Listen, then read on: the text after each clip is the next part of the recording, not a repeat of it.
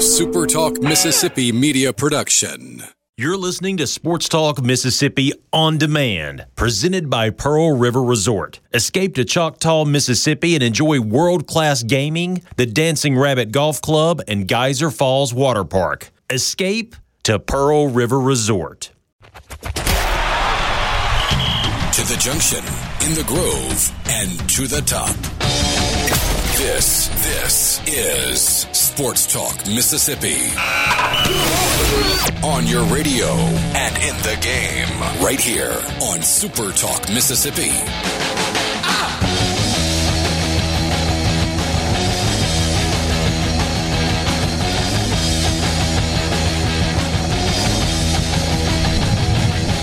Tuesday afternoon, Sports Talk Mississippi, streaming online at supertalk.fm. Thanks for being with us. Richard Cross, Michael Borky, Brian Haydad, and Brian Scott Rippey. Got a double dose of basketball coming for teams from the state of Mississippi tonight as the Bulldogs are on the road against the Florida Gators. That's an early tip, 6 o'clock Central Time. As soon as we finish up here at Sports Talk Mississippi, you can check out the Gators at Exact Tech Arena, formerly the O'Connell Center, the O-Dome, whatever you prefer.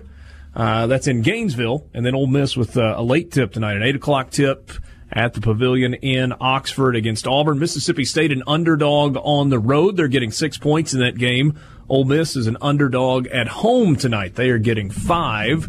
We'll see if Mississippi State can bounce back and get back to the way they were playing before the trip to Oklahoma and Oklahoma City this past weekend. We'll see if Ole Miss can continue its momentum after getting its first conference win on Saturday on the road against the Georgia Bulldogs. As we get started, we'll remind you that you can be a part of the conversation on the C Spire text line. The number is 601-879-4395, 601-879-4395. C Spire still has that promotion going with C Spire Health. You can experience health care on call with the C Spire Health app. Skip the waiting room and get treated by a UMMC clinician right from your phone from anywhere in Mississippi. Plus, for a limited time, visits just $29 if you are a current C Spire customer. Learn more at cspirehealth.com. How's everybody doing? Borky, what's up? Just got hit with anxiety. So, okay. Wait, you don't have another child on the way, do you? No, I do not. Okay. No. That would be anxiety-inducing, considering how young child number one, little Jimmy Dick, is. Yeah, I mean, he's just now starting to sleep like 5.5 hours, although he did laugh at me today for the first time. Yeah. That's awesome. That's good stuff. Just the next best thing. But I'm having to fly this weekend. He'll continue to laugh at you, by the way, for the next, Yeah, for different reasons, though. Today it's because, hey, I don't know anything else in the world except for you are awesome. And then later it's going to be, wow, my dad's an idiot. But laughing nonetheless. Either way, I'm having to fly this weekend. And going anywhere fun? Just back home for a few days. Okay. Somebody shared an article about flight innovations. And it's actually pretty cool ideas that they've got. There's one like a sleeping pod where they're kind of stacked on top of each other, like what you would imagine a military submarine is like. So, okay, that's fine. Somewhere to sleep. You've got like these fold-out pods where if you have a family, like all three of you could lay together. Pretty good idea. Seats that have wraps around so you feel really private in your seat. And then you get to this new idea called the Flex Lounge, which is instead of having seats that all face the same direction, the row you're in and the row in front of you are facing each other. Sure. That sounds like the most miserable experience imaginable, having to stare at somebody for the duration of a flight. Well, I would think that would be primarily for families or groups that are traveling together. Like if you've got 4 people, then, 2 and 2 facing each other.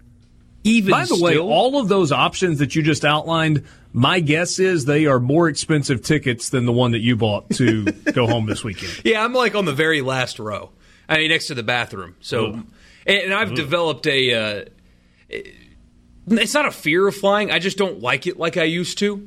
Every little bump, I get nervous. It's something when you were off a few months ago, I talked to Haydad and Rippey about it, that just out of nowhere, I developed a discomfort in the air.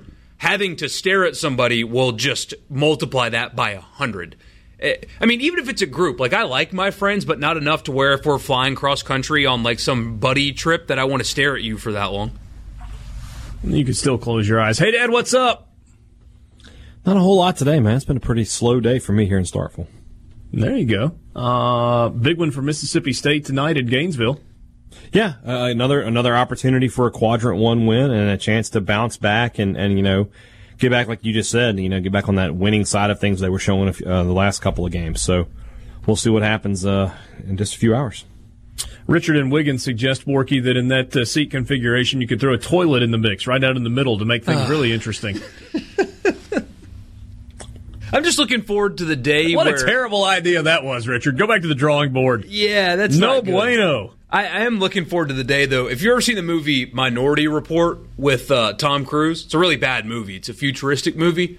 Okay. But cars are all automated. And there's scenes where they're driving in this city and like people are having coffee and like reading and playing on devices. I'm looking forward to that day where you just punch in where you're going and just kick back and like flip through Twitter or something instead of drive. Wasn't like the, hey, Dad, you got to go way, way, way back here with me because I'm probably getting the wrong movie, but it was in this genre, like Chitty Chitty Bang Bang or something, where they had the little pet monkey that was driving the car with somebody sitting in the back seat. Does that ring a bell for you at all? No. Are you thinking of Every Which Way But Loose with Clint Eastwood and the orangutan? Maybe.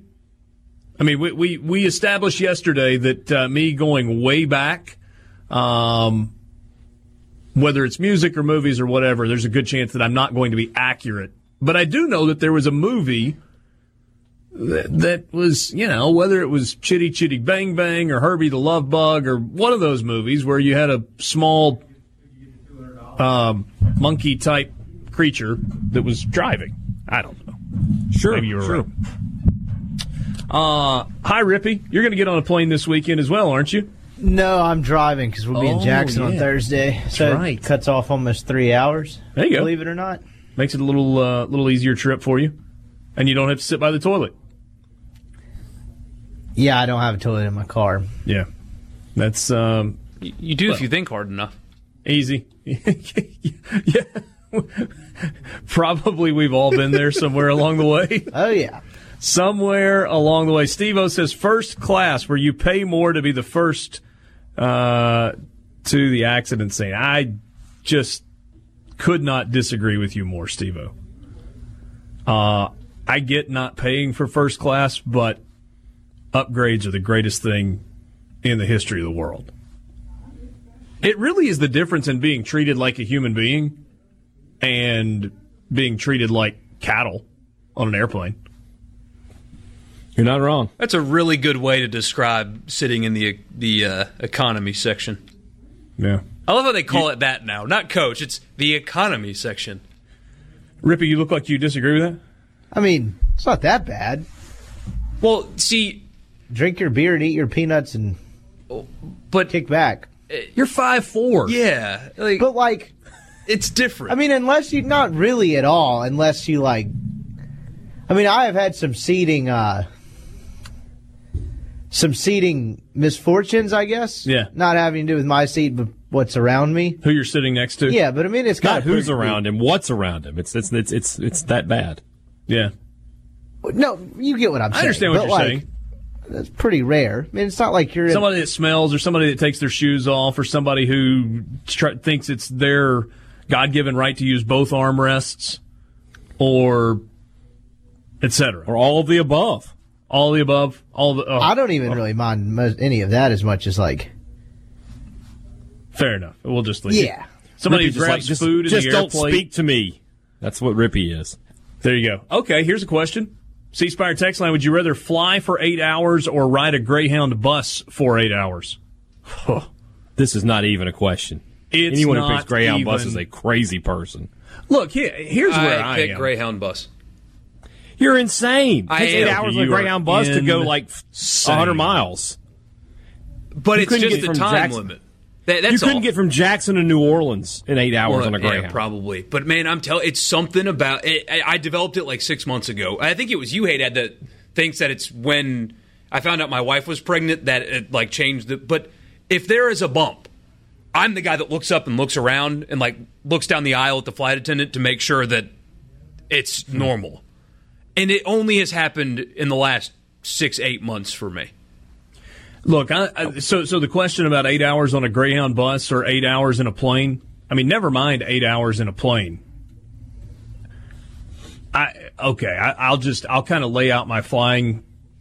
You know, I fly a lot and have over the last few years. And so there are two things. One, because I don't fly enough miles, normally they're short trips.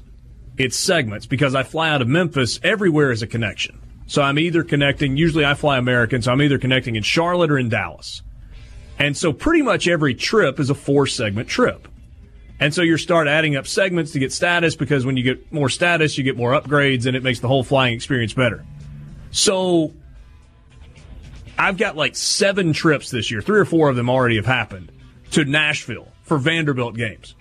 From where I sit right now, I could be in Nashville in my car in 3 hours and 45 minutes, and I have tried every possible way imaginable to make it make sense to fly. Doing that, Borky, would mean getting up at 4 a.m., driving to Memphis, getting on a 6 a.m. flight that goes to Charlotte and then connects back to Nashville, and then having to drive half an hour to downtown. There's no way to make it make sense, and yet I'm still trying to figure out how to make it make sense to fly to Nashville in the name of getting 4 additional segments. Had several people send us messages on the C Spire text line, and also a couple of buddies have texted me directly, said I've got to try the direct flight from Tupelo to Nashville. That is easy and inexpensive and not a bad way to go at all. So I have heard that before. I need to check that out. I need to give that a try sometime. Rippy and I need to look into that for the SEC tournament. Yeah, I don't know that it'll be more cost effective than 2 of you riding together in one vehicle. Why would we ride together? Dad. Am I going to drive up to Oxford and pick him up? What are we doing there? Yeah. That's not what we did last year. Plus, what if one of us, has to go home earlier? I was also, I think, in Louisville, Kentucky last year before it. Yeah, I think it made a little sense for you to go directly. Sports Talk Mississippi. Glad to have you along this afternoon. You can text the show again, C Spire text line 601-879-4395. My guess is I'm not the only person that has that flying quirk, at least in terms of people that travel a lot, where you're chasing segments and whatever. It's probably ridiculous. My wife pretty regularly tells me that I'm absolutely ridiculous, that the goal of flying is to get where you're going as quickly and as safely as you possibly can. And it doesn't matter what airline you go on. It doesn't matter what your seat is. Just endure it and go on. I just can't wrap my mind around that. So, anyway, she's smarter than I am, and that's never really been debatable anyway. So, that's where we are on the whole travel thing. Let's talk about these games tonight. Mississippi State at Florida. ESPN2, 6 o'clock tip-off tonight in Gainesville. Florida's a 6-point favorite in the ball game.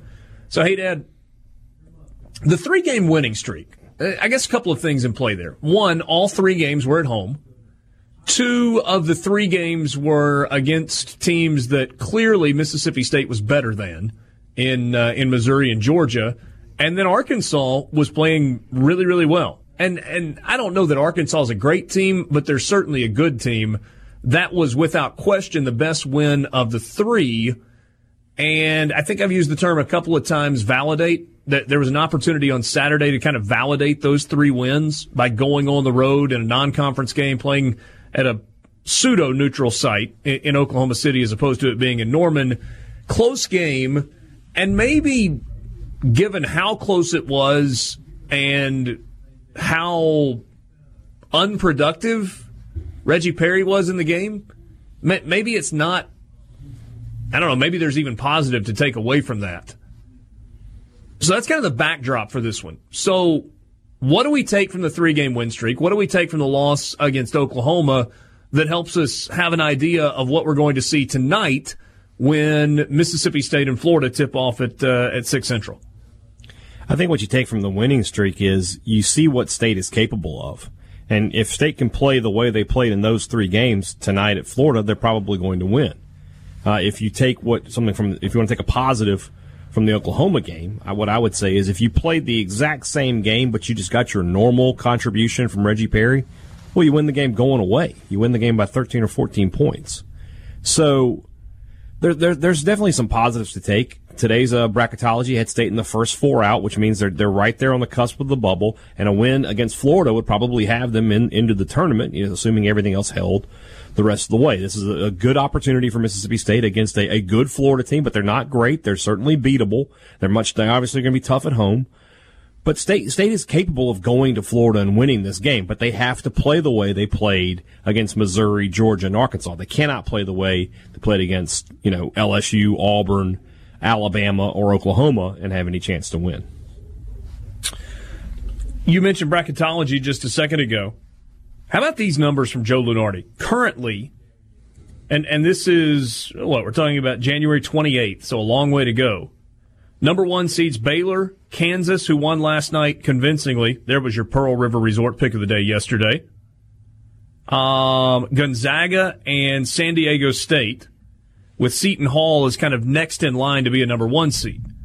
By conference, A-10 with 2 teams, West Coast Conference with 3, the American Athletic Conference with 4, the ACC with 4, but currently the last team in the field, NC State, is likely to be passed tonight, potentially by another ACC team if Virginia Tech or Virginia win in their games.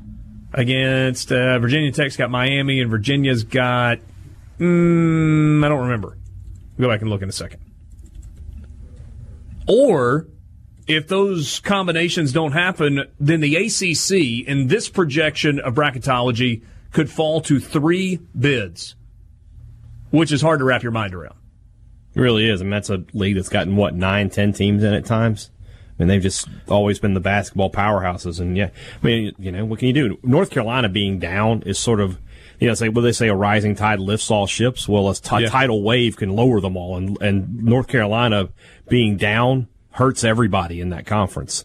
So something got to 11 and 10 with a win last night over NC State, I think it was. SEC currently projected with 5 teams in the tournament. Mississippi State in the first 4 out. They are the 4th of the first 4 out. Pac-12 is projected with 5 teams. Big 12 with 5 teams. Big East with 5 teams. We've left out one big conference. 12 teams from the Big Ten currently projected to be in the field of 68. That's 12. Playing good basketball up there. Big time. Yeah. Big time. What's the matchup that you're keying in on tonight for Mississippi State? Your first thought would be to who's going to be guarding Kerry Blackshear, and I assumed that was going to be Reggie Perry. But for me, and talking to Ben Howland yesterday, Andrew Nebhard, this guy is incredible in terms of what he does with the ball. Florida has 221 assists as a team. He has 118 of them. Yep. The next closest guy on the team is Blackshear with 31. So we're talking about basically a 4-to-1 difference in assists. But he's also the point guard, and he plays almost every minute of every game. I get that, but that is a ton of assists. Yeah. Incredible. What? So roughly 5 a game? Yeah. 5 assists a game. Maybe 5.5 a game. But it just looks on paper like if you can limit him, if you can force him to turn the ball over instead of getting it to his teammates, you can have a really good chance of beating Florida because everything funnels through him. And even with State, with Weatherspoon and Molinar and Carter, there's nobody that dominant on the ball as he is for Florida. So if you can limit him, you have a great chance to win. Nembhard's, when you look at him, he's not a prototypical point guard because he's not overly quick. He's big. He's thick. But his ball control is really good. He doesn't turn it over a ton. The assist to turnover ratio is pretty good. He's got the ability to make shots. He just doesn't look super smooth. Here's a bad cross-sport comparison, but one nonetheless, and it's one that you've heard made a gazillion times. You remember when Matt Jones was playing quarterback for Arkansas and you watched him? He was incredibly smooth, but he didn't look fast until he started running away from people. Well, that's kind of how Nembhard is. He doesn't look like he's doing things quickly or fast. And I think I misspoke a second ago. He is pretty smooth. It's not herky-jerky.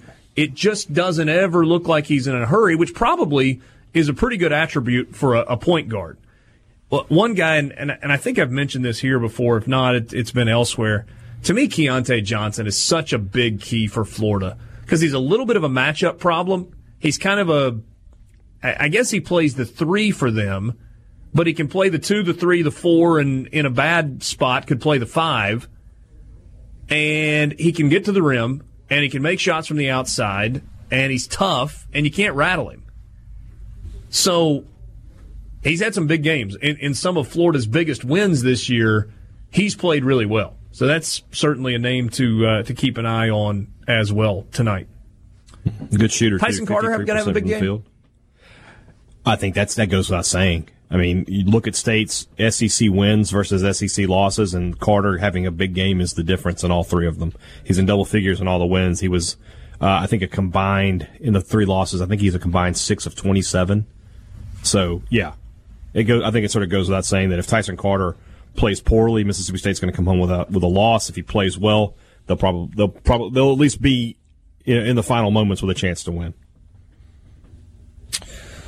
Sports Talk Mississippi with you, streaming online, supertalk.fm. Richard Cross, Michael Borky, Brian Haydad. We'll talk some about Ole Miss's matchup with Auburn coming up in just a few minutes. Ole Miss has absolutely had Auburn's number over the last 4 or 5 years. Is it 8 in a row that Ole Miss has won against Auburn, or is it more than that? That's extending back to AK. Yeah. Auburn had to have gotten him that year AK went this last season. We'll take a look at that and have that specific number for you. And also, Kermit Davis has been really good against Bruce Pearl, going back to his time when he was at Middle Tennessee and Bruce was at Tennessee. So I don't know that the coaching matchup necessarily makes a difference. Auburn's a good team. They've only got a couple of losses this year. Both of their losses have come in SEC play, and they were both on the road. So we'll see. Sports Talk Mississippi. We'll jump into that matchup coming up next when we continue with you on this Tuesday afternoon.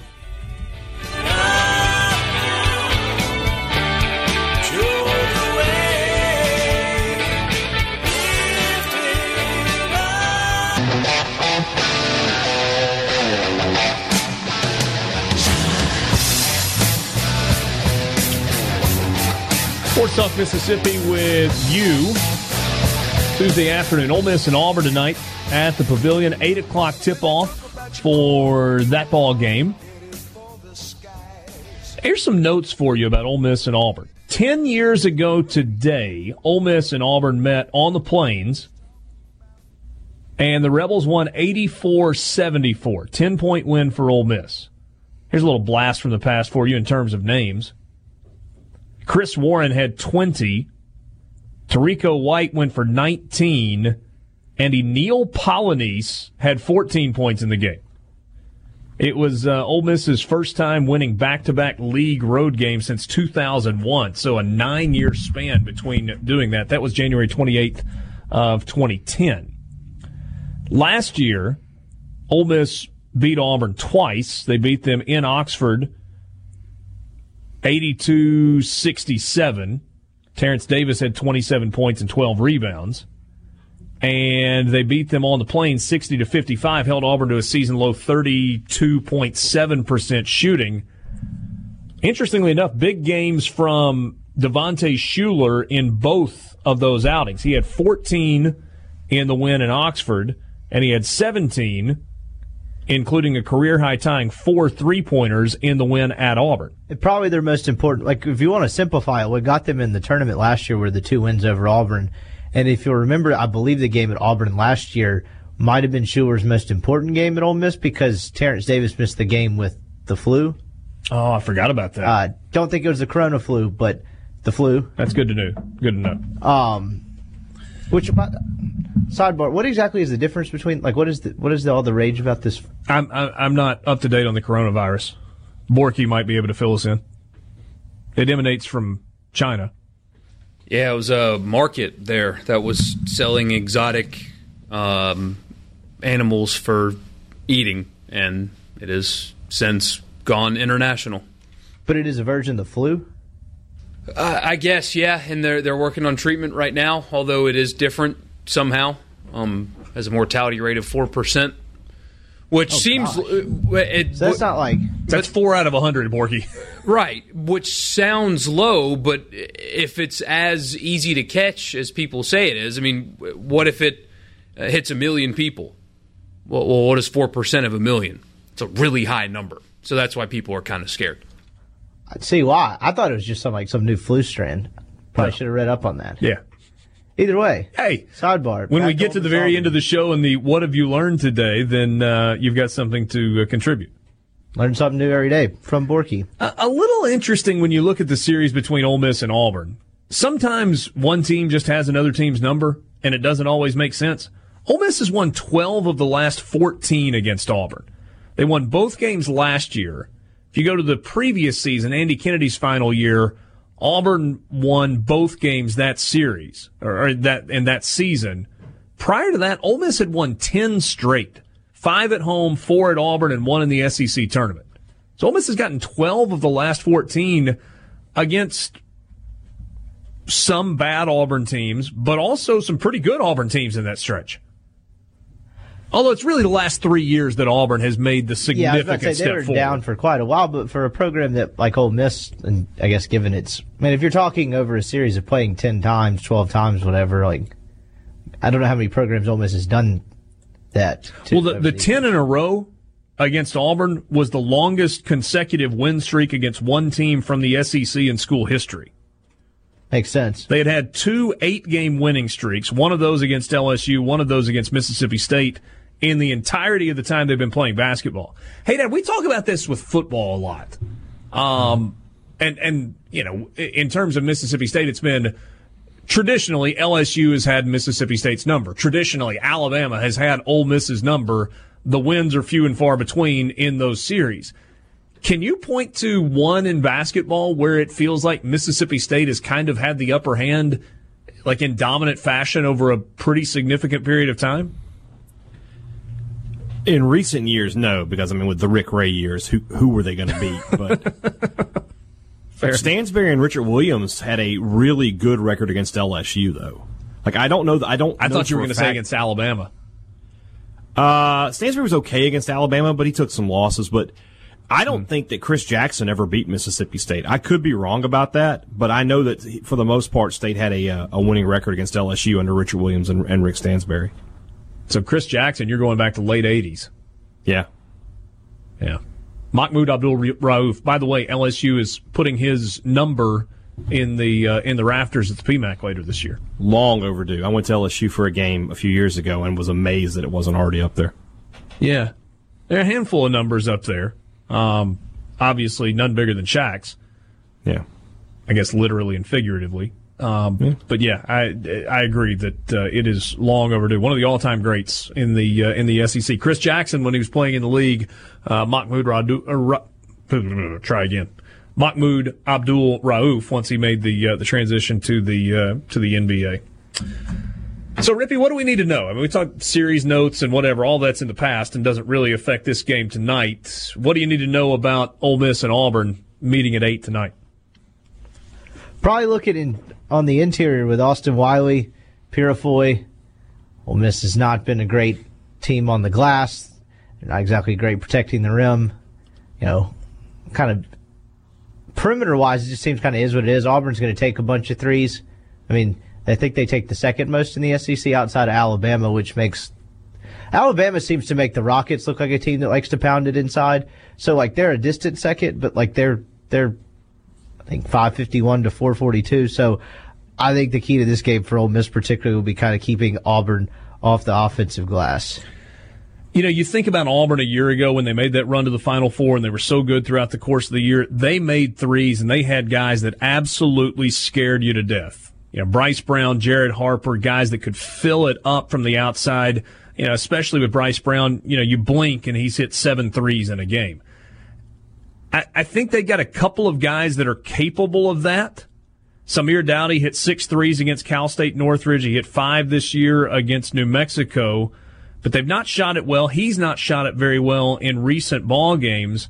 And Auburn as a team, despite shooting a ton of threes, is not shooting a percentage. Like 8th in percentage, and I think they have one guy on the roster shooting over. Jamal Johnson is shooting 46% from three. But he's only, comparatively though, he's only taking 50. I guess that's. Yeah. As a team, Auburn shoots 31.5% from behind the arc. Samir Dowdy by far has taken the most. He's got 104 three-point attempts and is shooting 31%. Bunch of three-point attempts from D'Angelo Purifoy, but he's shooting 30.5%. He's 29 of 95. Javon McCormick, good player, 30% from behind the arc. If you're going to take the number of threes that those three guys are taking, you need to be in that 36, 37% range. Yeah, you've seen them die by it. Their only 2 losses have come in a matter of a week, but game against Florida, game against Alabama, pretty brutal. Yeah. Did not shoot it well. So, is it about defending the perimeter or about just hoping that they don't go in? I think you have to defend well, but I think at a certain point, kind of is what it is. But if they're getting extra possessions, getting offensive rebounds, and also getting clear straight line drives to the rim, I think that'll hurt Ole Miss a lot more. We'll see how this one goes. It would be big if Ole Miss were able to potentially get a win in the ball game. The 2 losses that you were talking about against Florida, 8 of 17 from behind the arc. They turned it over a ton. 18 turnovers, I believe it was. And no, that's not right. I'm looking at the wrong. It was Florida that was 8 of 17. Auburn was 4 of 23 from 3 in that game. They shot 17%. And in their loss to Alabama, they were 25%, 7 of 28. That's a good formula then. If you can get Auburn to shoot 30% from the field, or from 3, 25% from the field, you probably got a shot tonight. What about what Ole Miss did offensively against Georgia with some balanced scoring and getting it around? Can that be replicated? Did they play differently? They only took 9 threes in the game. Sure, they definitely made a concerted effort to get better looks and get closer to the rim, as opposed to settling for jump shots. But can you do that against a much better team, particularly in the front court? I guess that kind of remains to be seen. And the other thing about Auburn is they are incredibly athletic. Like, Auburn's going to block some shots tonight. And I'm not just talking about Austin Wiley down low in that game. He may get a couple of blocks. But you get Anthony McLemore helping. Javon McCormick might get a block on the perimeter. He's explosive. So we'll see if Ole Miss is able to kind of lock in and replicate trying to drive, trying to get to the free throw line, making free throws when they get to the line. Much better against Georgia, 14 of 17 from the line, than they were, 10 of 19 in the home loss to LSU, and all 10 of those were makes by Breon Tyree? 9 of 19. He went 9 of 9. The rest of the team went 0 of 10. Okay. Not well, actually, you, but I looked that up. I was off today. by 1, but thank you. No, I appreciate getting it right. Accuracy is important. Sports Talk Mississippi. C-Spire text line. You treat the corona flu with Lyme disease. Come on. Jeez. Greg and Jackson suggested bat soup was to blame for the coronavirus. That's one of the animals. Bat soup. That's a real thing. I have to read more on this. Aren't bats just like flying disease machines? They're birds.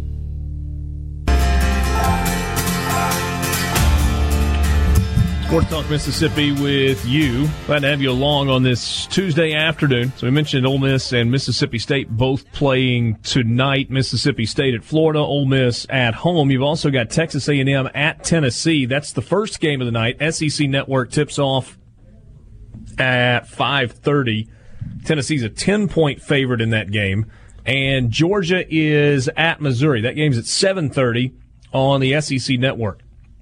So Georgia 11-8, and Missouri 9-10. Missouri is a 4.5-point favorite in that game. I don't know exactly what to do with that particular matchup and how it looks. Right now, that's 2 teams that are not playing well at all.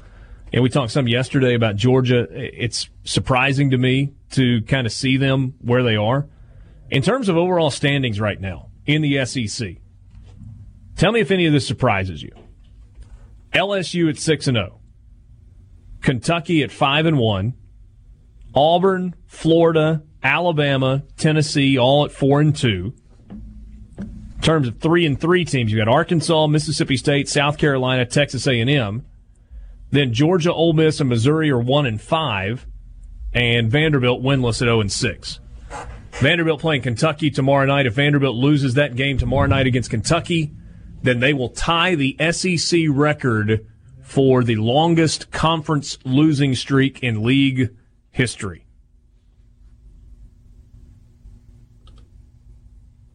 Hey, Dad, what out of the standings right now jumps out at you? I mean, it almost has to be – it's one of two things. First of all, LSU, they're playing a lot better than I thought they would considering what they lost a season ago, or from last season, I guess I should say. And then at the other end, I mean, come on. Come on, Van. Win what? Win a game. One game. The conference is not that loaded that you can't win one game. That program, Darius Garland, not only did he, cost them last season, I guess he just cost them for eternity. He must be the greatest basketball player that's ever lived. They haven't won a conference game since that injury happened. I don't get it. I don't get how Vanderbilt fell apart like this. They used to be one of the top programs in the conference, and they've always been at least good, and now they're just awful. Well, you could argue that they've been hurt by injuries more so this year even than last year. Yeah, but still, I mean, it's incredible. Combination of Aaron Nesmith and the big guy. Newbie. Who? Newbie? No. Newbie. Autumn Newbie. He's on their injury list. No idea who that is. I don't think he's played all year for Vanderbilt. They do have a big guy, though, that's been banged up and has missed the last month or so of the season. Here's the crazy thing about LSU at 6-0. So to open conference play, they won by 14 at Tennessee. Since then, win margin 2-1-4-4-2-2. And that includes a 2-point win against Texas this past Saturday. I mean, you want to talk about living on the edge. Like I said last week, the team has taken on the personality of their coach. Living on the edge? I mean, just barely hanging on. Hey, more surprising than what you just mentioned is the fact that their coach is still there. Is it, though? Because no one else has really gotten canned for it either. Sean Miller's still up there sweating. Yeah, Bill Self still in Kansas breaking up fights. Yeah, multiple NOAs handed out, at least, which will likely lead to the termination of a few of these guys. You think? Possibly. Won't be surprised if they all survive. A 14-point win against Tennessee. And that was, I think, Tennessee's first game without Lamonte Turner. 2-point win against Arkansas at home. 1-point win on a buzzer beater at home against Mississippi State. A 4-point win at Texas A&M. A 4-point win at Ole Miss. A 2-point win at home against Florida, where a tip-in that would have sent it to overtime was about a tenth of a second too late. And then a 2-point win at Texas. I don't know if you heard any of the broadcast the other day. At times it was hard to listen for various reasons. But they talked about something that LSU does in practice. They have a 6-minute scrimmage every day in practice. And the idea is, let's go play the last 6 minutes of a game. And they really focus on finishing games, and that seems to be paying off. Now, I don't know if that's something that's unique, that just LSU does, or if that's something that everybody in America does. It's working. Sure is. They've got Alabama tomorrow night at home, and then Ole Miss at home on Saturday before traveling to Vanderbilt. They should be 9-0 then. Alabama's scary with the number of threes they're taking and the number of threes they're making. Yeah, but I like them. I like LSU better. I agree. Kyra Lewis playing out of his mind right now for Alabama. Sports Talk Mississippi, we've got a bunch coming up with you when we come back to start the 4 o'clock hour on the Farm Bureau phone line. We'll be joined by Ross Dellinger from Sports Illustrated. Pretty interesting feature that he has written about Lane Kiffin, and Mike Leach is looped in. Farm Bureau phone line. Check out favorites.com and go with the home team, Mississippi Farm Bureau. Rolling into hour number 2 on this Tuesday afternoon. Richard Cross, Michael Borky, Brian Haydad, and Brian Scott Rippey. And right now on the Farm Bureau phone line, our buddy Ross Dellinger from Sports Illustrated. Ross, always good to talk to you. I'm curious about something. When you go into a story or go into working on a project, and you know generally where you want to go, and then you have a subject tell you something that you immediately know is going to be the hook that everybody grabs onto, how good does that make you feel? Pretty good. You know, I try to go into to interviews open-minded without having really an angle, maybe an assortment of angles, you know, a variety, and hoping that the subject can lead me into a direction, you know, and so that's always good when that happens. So the second that Lane Kiffin tells you that he's got an idea for a wager between himself and Mike Leach with regard to the Egg Bowl, you know you've got something, right? Yeah, you know, I debated whether I was going to lead the story with that and make it all about Lane and Leach. I did not because I didn't get time with Leach. He was, I think he was already out recruiting by the time I was going to be in Starkville, and so I didn't get time with him. I think that's, you know, a bigger story maybe later, but when I can get both coaches. So I didn't lead with it, but yeah, I couldn't help but write a good deal about it and about the Lane and Leach relationship, you know, because it is an interesting one, and hopefully this spring at some point I'll get with Leach and can kind of do a similar version of the story, but just on the Leach side. All right, so take me into their relationship, and kind of obviously some of that is in the story. You can read it at Sports Illustrated, SI.com. It's kind of a deep dive with Lane Kiffin, and it's not all about his relationship with Mike Leach, but obviously we live in a state where the fact that there is an amicable, at worst, relationship between the two head coaches at Ole Miss and Mississippi State is a little unique now, especially given the last decade to 3 decades of this series.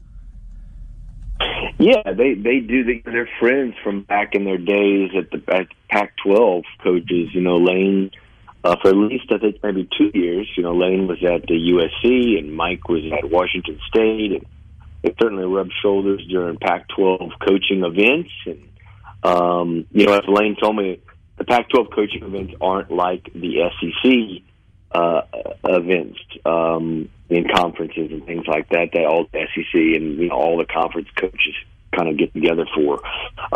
And the Pac-12 and in everywhere outside of the SEC, according to Lane, it's, you go out to dinner or go have a drink or go sit by the pool with another coach, another fellow head coach, but you can't do that or don't do that in the SEC. And so he and Leach got to be, I think, decently close from their time at the Pac-12 and going to get dinner with one another or sitting by the pool or at these events and things like that. So they're somewhat close, and they have a lot of similarities, man. You know, when you start diving into it, they have a lot of similarities. You know, they vacation in somewhat similar locations, Boca Raton for Lane and Key West for Leach, and obviously they're now both in Mississippi schools, separated by 90 miles. But they also use Twitter in somewhat of similar capacity. Lane even said, he didn't think that any other coach out there uses Twitter quite like he and Leach do. So it's interesting because I think they do. They're kind of offensive savants in a way, or known as that, and they certainly have eccentric kind of personalities, bluntly honest at times. So there's a lot, and they like to kind of poke around. They like to poke certain people, maybe certain schools. So it's interesting how similar they are, but obviously now they're going to be going against each other in recruiting, and obviously on the field it should be interesting to kind of follow. Ross Dellinger from Sports Illustrated on your radio on the Farm Bureau phone line. So the bet, or at least the maybe friendly wager as it was laid out by Lane Kiffin, was after the Egg Bowl, when both are sneaking away, I guess because it's on Thanksgiving night, they can take a long weekend if they so desire, going to their houses in Florida, Leach's in Key West, Kiffin's in Boca, and they will fly together on a private jet, and whichever team loses, the other head coach, the losing head coach, has to pick up the bill for the private jet. Now, is this something that Lane Kiffin was just floating out there, or is this something that they've actually agreed to? No, I think it was something Lane was kind of floating out there, and maybe half joking, but you never know with Lane. You might think he's half joking, and he's very serious. But it was something that he said he just kind of floated out there that he would propose that. With Mike, it's something we kind of got on that subject because of where their vacation homes are, and somebody else at Ole Miss had kind of suggested this in a laughing matter, and Lane kind of latched onto it and said, we're going to make the winner pay for the winner of the Egg Bowl, pay for the flight, and they can just kind of, leave from Oxford, and then he'll pick up Leach in Starkville, drop off Lane in Boca, and then drop off Leach in Key West. So, I mean, he was laughing and smiling as he said it. I don't necessarily expect it to happen, but again, it's Lane, and it's Leach, so you never know. Yeah, those are the kind of friendly wagers that you can make when you have paychecks that have 2 commas in them. Correct. Yeah, I don't think me and you, Richard, can be. Can make any kind of bet that involves a private jet dropping and picking us off at the various ritzy, at our vacation homes, South Florida locations. Yeah. No, I think that is a fair statement. Hey, I don't want to ask you to editorialize here because I know that's not your job. Your job is to be a reporter, but kind of on the edge of that, knowing what you know about Mike Leach's offenses historically and what Lane Kiffin has tried to do historically, and I guess that's probably evolved a little bit in recent years, and Mike Leach's offense has evolved, but it has stayed very true to its kind of core principles. Do you have a gut feeling as to whether or not both of their approaches are going to work in the SEC? One or the other is going to work, or neither will work? Gosh, I have no idea. I really don't. We're given a little bit of maybe an example of a Kiffin offense working in the SEC with his time in Alabama. But as you kind of mentioned, his offense kind of evolves and changes quite a bit. He incorporates a lot of different stuff depending on the year, the opponent. It seems like he went into Alabama and took over an offense that was kind of a traditional one and made it one that is, with the spread, and started running the quarterback pretty heavily. And it really excelled. I think he was top 3 or 4 in the league. Those 3 offenses when he was at Alabama from 14 to whenever it was 16. And, so we got to see that. We've got to see, Mike's offense, probably more. I mean, he's older and he's been at probably more high-profile places for longer stretches, and big, and just more games in general. And we've seen it have a lot of success. So I don't know. I don't have a gut feeling as much.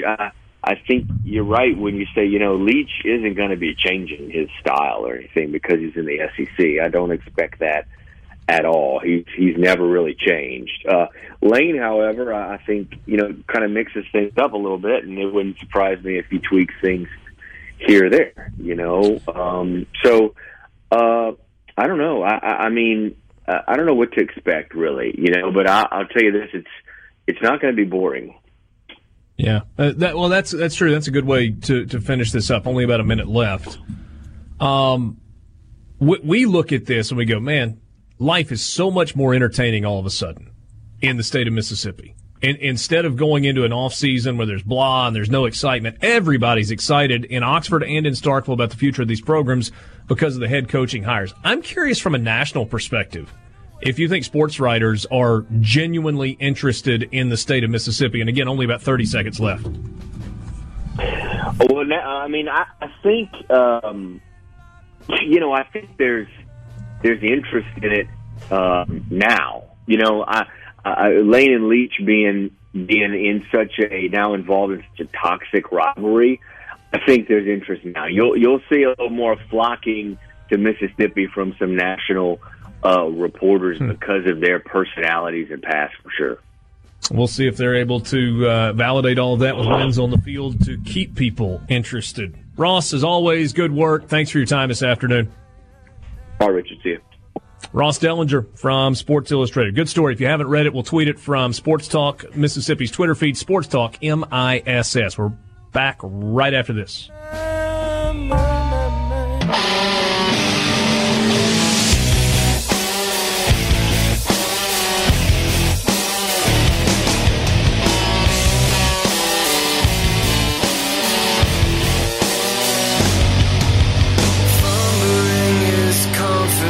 And wondering why the world has passed him by.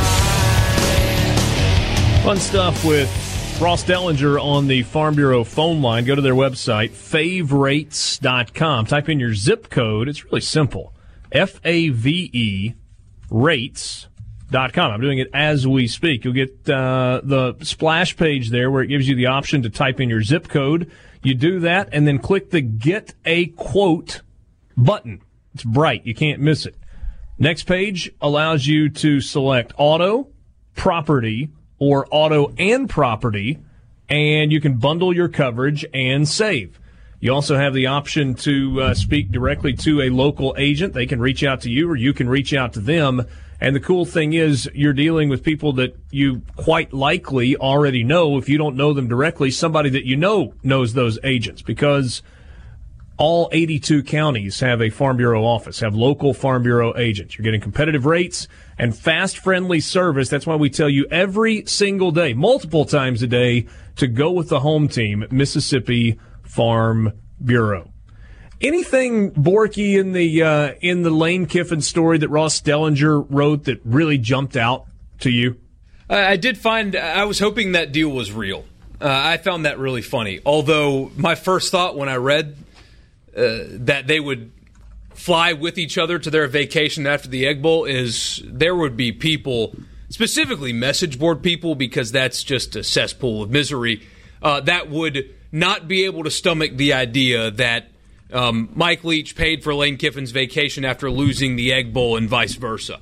People would not handle that well, and that would be hilarious to me. But on top of that, and on a more serious note, everything I've read and heard from him, he certainly seems to understand that this is his final shot. If it goes wrong here, he's never getting a big job again. This is it. It's either it works or it doesn't, and if it doesn't, I mean, there's no more chances. It's his fifth big job. Doesn't work here, it's not going to again, and he acknowledges that and is pretty open about it, which I find interesting and refreshing that a coach is willing to talk about their failures that much. Hey, Dad, Mike Leach is 58 years old. This is, I mean, you're making a huge assumption here. This feels like it's probably the last coaching stop for Mike Leach, doesn't it? It feels that way just on the surface, for sure. That I mean, especially if he's successful, At 5 years from now, he's 63. If he coaches as long as Mullen does, he'd be 67. Yeah, if there's another stop coming for Mike Leach, it would be a surprise, assuming that he's going to be successful at Mississippi State. Yeah. No, I tend to agree with you. And Mike Leach, unique guy. I mean, he may very well be the bionic man and might coach until he's 78. He might go 20 more years, and we would be wrong. But it kind of feels like that this is it. And if it goes well, could very well be in Starkville for a long time.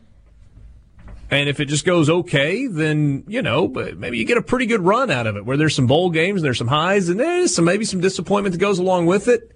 But you would imagine it's a, 6-7 year run that is pretty good and certainly interesting along the way. But you're almost crazy if you think in terms of a head coach being in one place for more than about 5 or 6 years. That's a really long time in college football years now.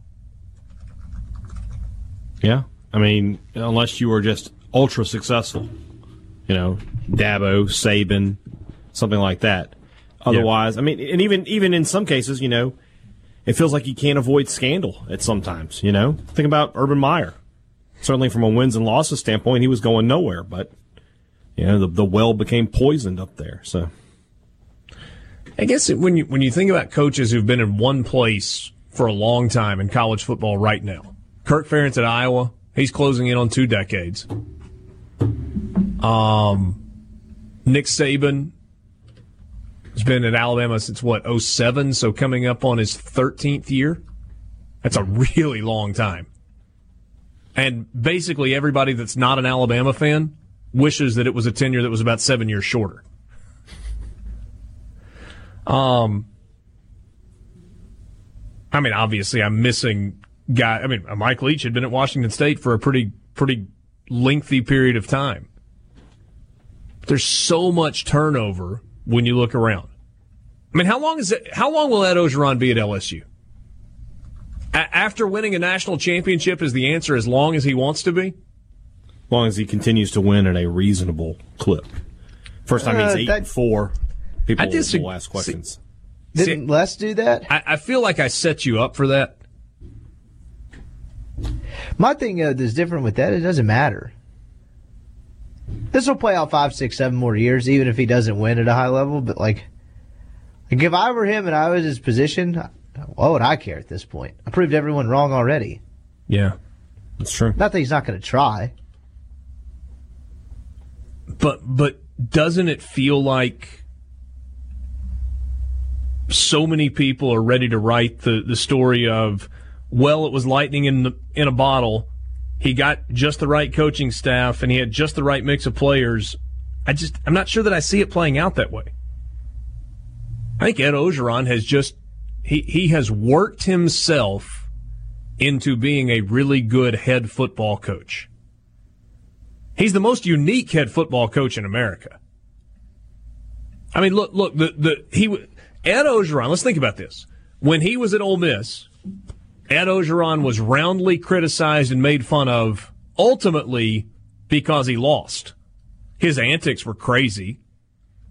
We've talked about the weather delay where he takes his team inside the indoor practice facility and they scrimmage for an hour and a half and then go back out and try and finish a football game, and shockingly, their legs are dead. Infamously, ripped off his shirt in the locker room, challenged players to fight him, et cetera. He's still punching himself in the face. It's called setting your jaw. A lot of that stuff hasn't died, and maybe that's the biggest point here is fit. Because as Rippy's pointed out a few times, on paper, if you look at Joe Moorhead in his hire at Mississippi State, it made sense. Successful coordinator, been a head coach before, albeit at a smaller level school. It didn't work out, but the hire made sense. It just didn't fit. But Ed Orgeron in LSU is a perfect fit. He hasn't completely changed. He's, like you said, he's still punching himself in the face. He's still taking his shirt off in the locker room. He's still him in a way. Now, as far as I know, LSU hasn't had a full-blown scrimmage, and he hasn't tried to fight a reporter yet. But the fit is what matters so much more than people give it credit for. He is perfect for that job and those people in that state, and maybe that's why it's working so well. But I think there's a little yin and yang to it as well. No, sure, yeah. Yes, Ed Orgeron is still right on the edge of being crazy, but he is far more refined publicly. He has figured out how to do the right interviews and make the right friends in media, and has become less of a cartoon character and more of an inspirational character almost. But to me, here's the most important thing. I don't think his work ethic has changed. I mean, he still shows up at the office early and he still pounds energy drinks, whether it's Red Bull or Monster or whatever it is, and still has absolutely crazy moments. But he's been able to harness those and kind of use them in a way where he's not working his players to death to the point where they hate him. Well, on top of that, I mean, in the part of the whole, like the most tangible evidence of his transformation as a coach is he went from his players absolutely despising him there to when he got the interim gig at USC, you heard words like father figure and things like that. That's a pretty drastic difference between I hate this guy. I mean, wasn't it pretty well accepted that the Ole Miss players at the end of Ed Ogeron's tenure could not stand him? I mean, from what I remember, but again, I was... Yeah. I mean, maybe that's not exactly right, but that was the case in a lot of scenarios. And I think he took a lot of that in stock and kind of stepped back and evaluated who he wanted to be. And he got some really good advice from people like Pete Carroll and Sean Payton and others, and identified what he did really well, and then has become like the great motivator as opposed to the great dictator. And there's a big, big difference in those two things. And on top of that, he's recruiting at an extremely high level to where it makes it hard to lose. Well, that, yes. And to kind of dovetail with that point, all of that stuff is fun when you're winning. Your head coach punching himself, setting his jaw, and being a little crazy and being a little out there when you're losing, it's a different deal. But man, has he built up equity, built up capital at LSU. And it feels like he's going to be there for a while.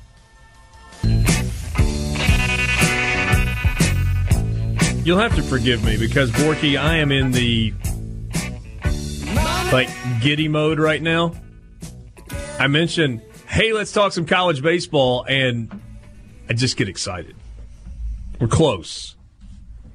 2 weeks from Friday, actual college baseball games, and I think it's going to be a lot of fun. D1 Baseball has rolled out its SEC season preview. Here's how it starts. With 3 teams ranked in the top 5 of D1 Baseball's preseason top 25, 7 in the top 11, and 9 in the top 25, the SEC race figures to be a heavyweight slugfest, as usual, in 2020. Gracious. 3 in the top 5, 7 of the top 11, 9 of the top 25. Projected order of finish in the East.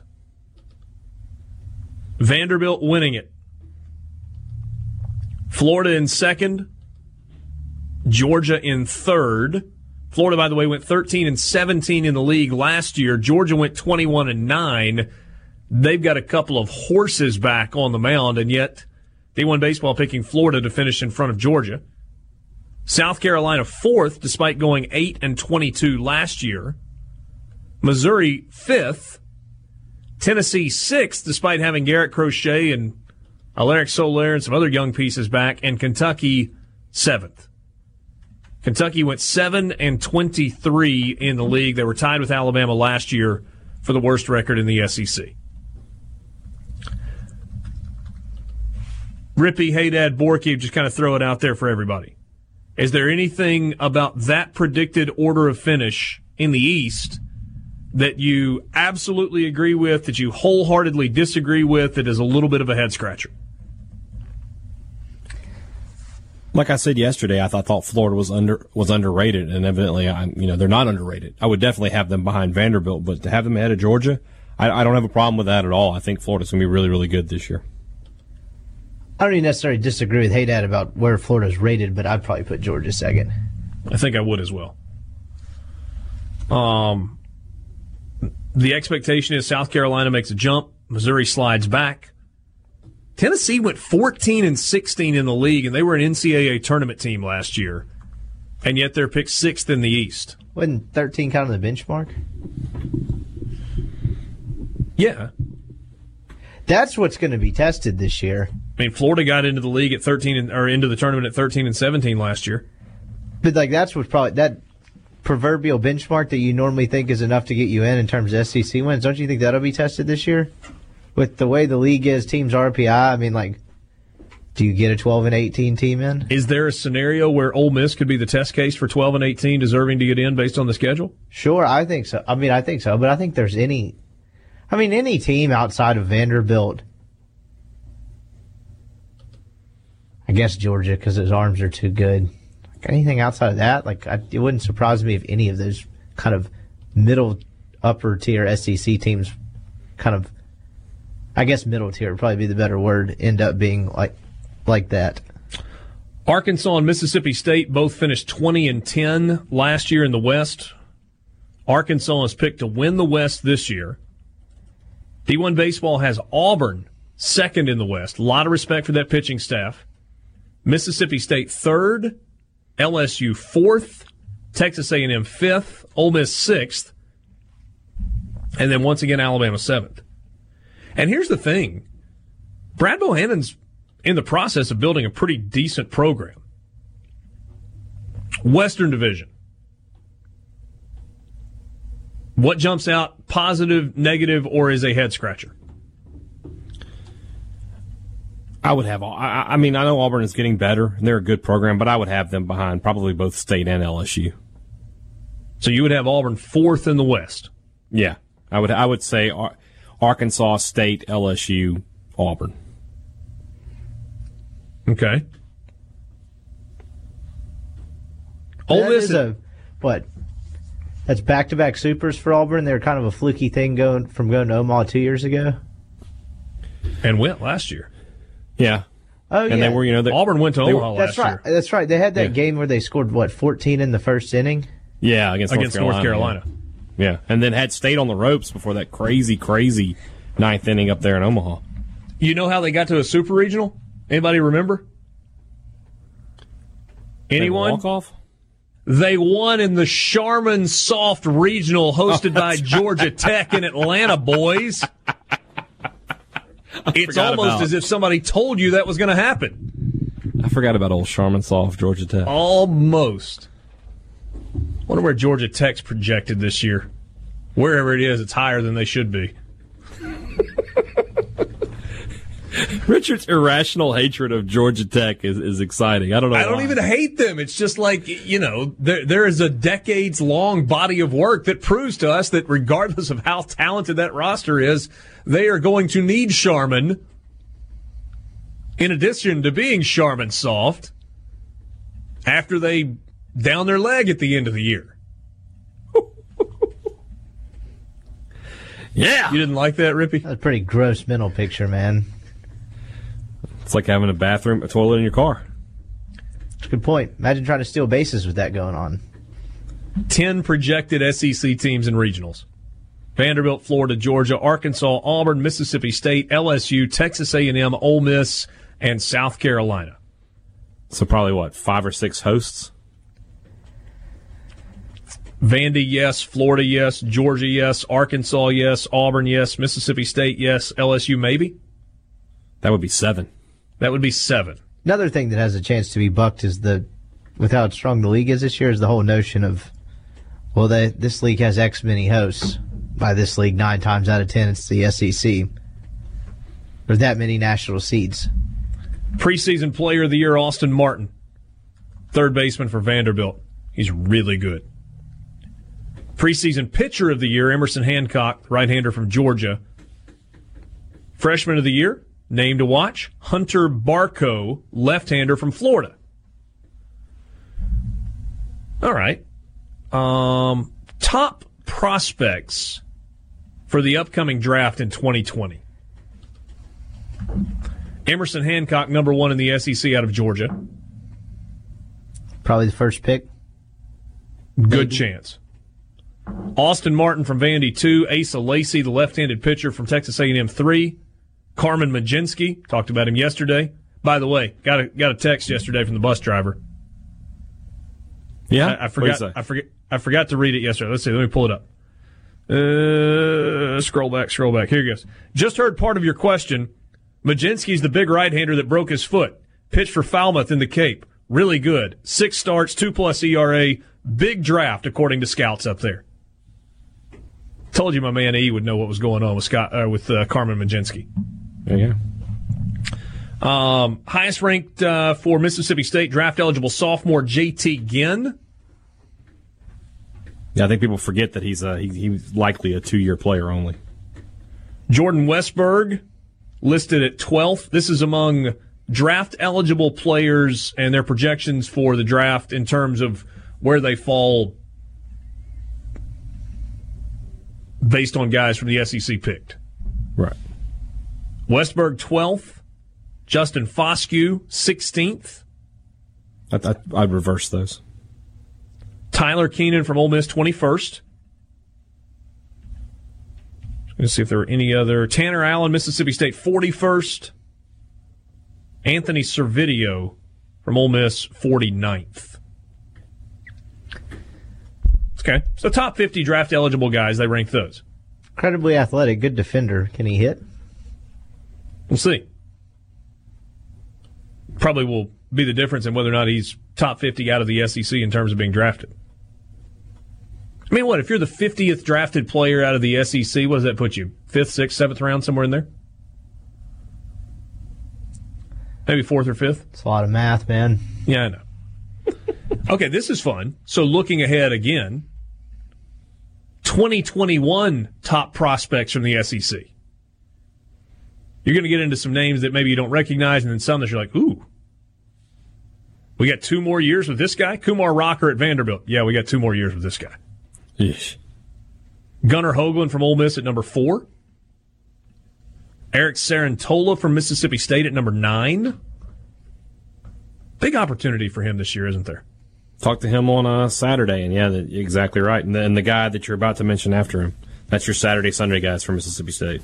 16th, Christian McLeod, left-hander. Yeah, they are super, super high on him. He would have been in MSU's rotation. He got sick. They haven't ever disclosed what was wrong. Didn't say it was upper body or lower body. But he got sick before the start of the season last year. They were planning on him being part of the rotation. The scramble that State had with Keegan James and then turning into Peyton Plumlee, who was going to be that Sunday starter, they were thinking it might have been McLeod as a true freshman. As it was, he redshirted, and it looks like he'll get the first crack at Saturdays this year. We're going to take a quick time out, and we will continue to talk about this. This is fun. Hope you're on board as well. Hope you were ready for a little college baseball conversation. We're going to sprinkle a little bit of it in just about every day between now and the start of the regular season. 2 weeks from Friday, Sports Talk Mississippi. I don't know if this qualifies as upper body or lower body, but Anthony tells us on the Sports Talk Mississippi Twitter feed at Sports Talk MISS that Lamonis says that McLeod got mono right before the season started last year. So we asked Lamonis about that, and he said it was not mono. Oh, okay. Well, there you go. Nevertheless. See? There you go, Borky. Or, hey, Dad. Pat says Ole Miss coaches think Servideo is the best defensive shortstop in the SEC. The only question is how he hits. He's had a great fall and opening scrimmage last weekend. If he hits well enough, he's a major league shortstop.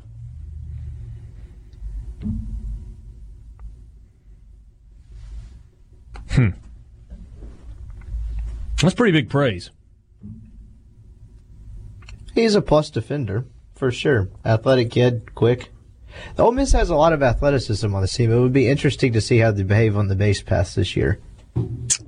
So we were going through D1 Baseball's SEC preview, and they had top prospects for the 2020 draft out of the SEC. We were also looking at top prospects for the 2021 draft.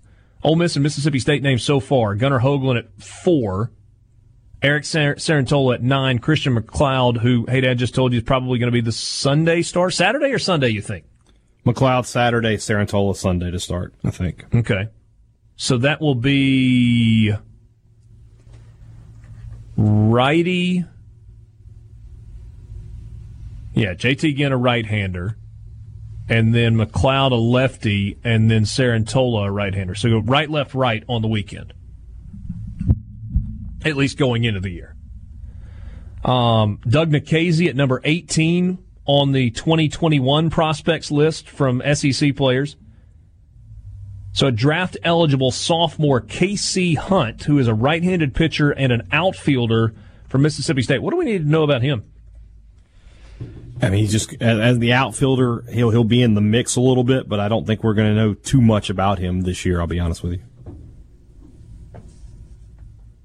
So you think there's a guy that is talented enough that he's like a borderline top 20 prospect from the SEC to go in the 2021 draft? Well, I mean, you think about the outfield for State. I mean, Rowdy Jordan and Tanner Allen have two of those spots. The other one will probably, I mean, left field, they've got a bunch of guys out there, and I imagine Hunt would be in the mix for that. But, okay, like I said, it's just a bunch of guys. Do you think you'll see him on the mound some this year? Possibly, just because, you know, State's got to try to find something in the bullpen. They don't. I mean, that's the biggest question mark for State this year's. There are no guys that there are very few recognizable names. Losing Brandon Smith would have hurt them there too. Kevin Graham, he's listed here as an outfielder, number 24 on the list. Played some first base last year for Ole Miss. DH, showed really big power at times. Probably struck out too much. Rippy, am I remembering correctly, was a little better in terms of plate discipline later in the year? Yeah, I think that's the case with most freshmen, though. But, yeah, I would imagine, like, he did have some defensive struggles when he did play first base last year, so I imagine they're trying him in the corner outfield slots just to have some flexibility. But if he hits well, he will be in the lineup at DH or somewhere else. Was that in the SEC tournament, the play that ended up not – it was against Auburn in the SEC tournament? The one I remember was in Baton Rouge. Where That's right. That's right. It was against LSU. Yes. Yeah, that's the one. Oh, is that where he was going to flip it to? What people don't necessarily remember about that game, he did make a couple of pretty plus defensive plays that actually helped them. He had an error and then he had that on top of it. The ball found him that evening. Here's another new name, hey Dad, for Mississippi State. Will Bednar or Bednar. Right-handed pitcher, draft eligible next year. Okay. That's one I'm just I haven't heard that name much. Landon Jordan as a third baseman at Mississippi State, top 50. And then he'll be in the mix for sure. And then what's the story with Brandon Smith again? Tommy John. Man, he's out for the year. Okay. Also of interest, Drew Bianco, listed at number 49 on that list. They've got him listed as an outfielder. Is he moving to the outfield this year for LSU? We'll see. Okay, here we go. Impact freshmen. Names that you don't know right now, but the guys at D1 Baseball think you will absolutely know by the end of the year. Hayden Dunhurst, Ole Miss, number 6 on the list. Great shot to be their starting catcher. I would probably bet on it. Derek Diamond, right-handed pitcher for Ole Miss. Great chance to be their Sunday starter. Would probably bet on it. Landon Sims, right-hander for Mississippi State. Could be one of the big names in that bullpen. Could end up being one of the closers. Jerion Ely, outfielder, Ole Miss. I might give another guy or two a little bit of a leg up, but with the way the outfield is shaping up for Ole Miss, or I guess not shaping up, got as good a chance as anyone. K.C. Hunt, we mentioned just a moment ago for Mississippi State. Will Bednar, same thing. Connor Walsh, infielder at Ole Miss. Incredibly athletic kid. You say he might play second base, might have a chance at center. Okay. Cameron James, infielder and right-handed pitcher. David Rocose, help me out. Rocose? Rocose. Left-handed pitcher at Mississippi State. Logan Tanner, catcher, right-handed pitcher at Mississippi State. Peyton Chatonnay, infielder and outfielder at Ole Miss. 5 o'clock with you, Sports Talk Mississippi Tuesday afternoon. Less than an hour from tip-off for Mississippi State and Florida tonight in Gainesville. A little less than 3 hours until tip-off for Ole Miss and Auburn tonight in Oxford. Glad to have you along for the ride. Sports Talk Mississippi, streaming online at supertalk.fm. Richard Cross, Michael Borky, Brian Haydad, BSR with us as well. Brian Scott Rippey. You can text the show, C-Spire text line, 601-879-4395. This winter, skip the waiting room and beat cold and flu season faster with C-Spire Health. They're not just a phone company, C-Spire Health. Download the app and schedule a visit to connect with a trusted UMMC clinician right from your phone. They can treat tons of non-emergency conditions and symptoms like fevers, aches and pains, coughing and sneezing, all over video chat, no insurance required. They can even send needed prescriptions to your local pharmacy. And for a limited time, if you're a C-Spire customer, it will only cost you $29. That is more than likely less than you pay even with your current insurance for a copay. It's fast, it's easy, it's simple. You can avoid the waiting room. You can avoid the extra germs. Learn more at cspirehealth.com. C-Spire, customer inspired. Time right now for the college football fix. College Football Fix driven by Ford and your local Mississippi Ford dealers. Log on to buyfordnow.com. Find out why the best-selling trucks are built Ford tough. The F-150, it is back. It is better than ever, and you can drive it like a Ford. Test drive one at your local Mississippi Ford dealer today. National Signing Day is 8 days from now. Next Wednesday, National Signing Day, round 2. So, a question for you, Haydad, and for you, Rippey, and Borky, if you would like to chime in, feel free. Has Mike Leach or Lane Kiffin hosted any recruits or gotten in on any recruits that people need to know about? Haydad, we'll start with you. Obviously, KJ Costello was on campus last weekend. Heard of him? Yeah, has not made any kind of decision. Actually, is visiting Washington today. State, like I think I mentioned yesterday, they want to get a decision in before the weekend because they do want to host Clemson transfer Chase Bryce if Costello is not willing to make that commitment. Beyond that, they did also host Madison Central offensive lineman Dylan Spencer, who was committed to Southern Mississippi. He has backed off of that commitment and will now pick between Mississippi State and Missouri. It's sometime between now and then. Now and then being, signing day. Yeah. I get Costello, but what's the appeal with Chase Bryce? I mean, Costello's a guy that's done it before at this level. I mean, been a starter and been really successful. And, I guess you're just sort of trusting Dabo's evaluation there. Talking about a guy who, got beat out by possibly the best quarterback prospect of the last 20 years. I don't think there's any real shame in that. And I would assume that Leach has his own evaluation of Bryce, and I'm not normally one of these, you got to trust the coaches kind of, I'll question things, but I will trust a Mike Leach quarterback evaluation. Borky, how highly was he rated coming out of high school? You know where he went to high school, I believe, if I remember correctly. He went to high school with Robert and Denzel Kimdichie. That's correct. Well, maybe not with them because he graduated a few years ago, but he did go to Grayson. Not highly recruited, to tell you the truth. Just a 3-star guy, which doesn't mean that Clemson didn't recruit him to come play quarterback and be a good player, but offer sheet not particularly good and was just a 3-star recruit, for whatever that's worth. He's had to sit behind some guys that are pretty talented. Yeah, just a few. National championship winners and whatnot. So, hey, Dad, is there any feeling among people that might know with regard to KJ Costello? Is there a lean? If you look at his 24/7 crystal ball, it's 100% to Mississippi State. And that's not just, Mississippi State people making that prediction. They felt like State had a really good situation there. Everything I've heard about the visit is that it went really well. that he's definitely interested in Mississippi State, but he does want to see his other options there. But like I said, I think State is going to sort of push him for a commitment there. I guess they feel good about one of these two guys, and they would like to find out, before the end of the week, because they don't want to, waste an official visit on Chase Bryce if they don't need him. Isn't he headed to Washington this weekend? He's there today. Ooh. Oh, so it's a middle of the week visit. Yeah. So new head coach in both places. Pretty drastic different. I mean, you want to talk about one place feeling like a college town. And granted, I've not spent any time at the University of Washington. I just know it's in Seattle.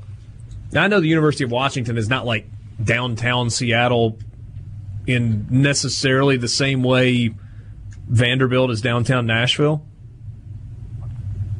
I think it's out a little bit, but one more of a traditional college town and one an international city. It's got to feel a little bit different. No doubt. I mean, the culture shock from Starkville to Palo Alto has got to be. I'm sure it's real. Yeah, I would guess that there are more similarities between Palo Alto / San Francisco Metro to Seattle than there are to Starkville. I don't think I'm going too far out on a limb there. No one can accuse you of trolling there. Okay. I'm sure someone will, but yeah, they shouldn't. Such is life. Yeah. What about on the Ole Miss front? Still a decent bit of work's left to be done. I guess the first one that comes to mind is Zachary Evans, the running back, whose recruitment has been all the rage on the internet these days. Does it feel like Ole Miss has moved on from that? I don't know. I mean, Ole Miss, Tennessee seem to be kind of in the mix, but so is Georgia. You haven't heard really a ton about it lately, but I don't. Only from the crazy. Yeah, be careful. You're going to risk your life by saying he might go somewhere else. So rise above hate, Rippy. I think that guy is doing an Alex Jones impersonation, and at the end of this, we're all going to, the egg's going to be on everyone on the internet's face. I don't know. I mean, they had the Fort Lauderdale kid, Kaufman, Manuel, who is a Florida commit wide receiver. There's 4, 5, 6 guys I would imagine there. How active do you anticipate Ole Miss being in the grad transfer market in May? Oh, I think I'd be better equipped to answer that after February, just because they've already been sort of active in it, and it don't depends they need to be? They do to some degree, but where and how active, I think, kind of depends on how this finishes out. Yeah, but I mean, if you look at the defensive line with how much they lost, I mean, 2 guys just played in the Senior Bowl, but they're not even the only losses. Even if you recruit high-level defensive linemen, which, I mean, even the one that they just signed is still a development guy. I mean, got to put on a ton of weight and not even really in the position they need the most, unless they somehow pull like a plug-and-play defensive tackle. They have to go get one, or else that's a glaring position of weakness. If you look at what's left behind, doesn't give you the warm and fuzzies. That, and on the other side of the ball as well, offensive line. In the trenches, they need, immediate help that I don't think gets solved in signing a nice recruit. I think they need to go get somebody that you can play right away and have an actual impact immediately, especially on the defensive line. Would definitely agree with that. I do think they have a decent bid coming back, and granted, they weren't awful last year. They struggled at the beginning on the offensive line, but you do have some cohesion coming back there. But I would definitely agree on the defensive line. I think they've got 3. 1, 2, 3. Who am I missing? No, I think 3 committed so far in this class, committed and or signed, and definitely looking elsewhere. I would imagine that would be a place they'd hit in the grad transfer market. Maybe somewhere in the secondary, but yeah, I think Borky kind of nailed it. A couple of questions coming in on the C Spire text line. Let's see here. UW campus and that area of Seattle is definitely different than Stark Vegas. I hope that isn't what his decision is based on. Talking about KJ Costello. I would doubt as a grad transfer who's only going to be there for not even, a full year. He won't be in Starkville if he came to Starkville until June. It would not be that. Yeah. Hey, Dad, here's one. A state friend told me Chase Bryce has canceled his visit this weekend. I haven't heard that, but we'll see. Does he have an upcoming country tour? Does That's Chase Rice. Sorry. Does Mississippi State go after Nigel Knott? Mississippi kid went to Alabama, as in an extra body for a 3-3-5 defense. I would. It would. If he's a corner, it might give you the opportunity to move a guy like Jerry and Jones to offense. There's a baseball question here. We will go, actually, a couple of them. We will go back and talk a little baseball in just a couple of minutes with you. Sports Talk Mississippi. That's your college football fix, driven by Ford.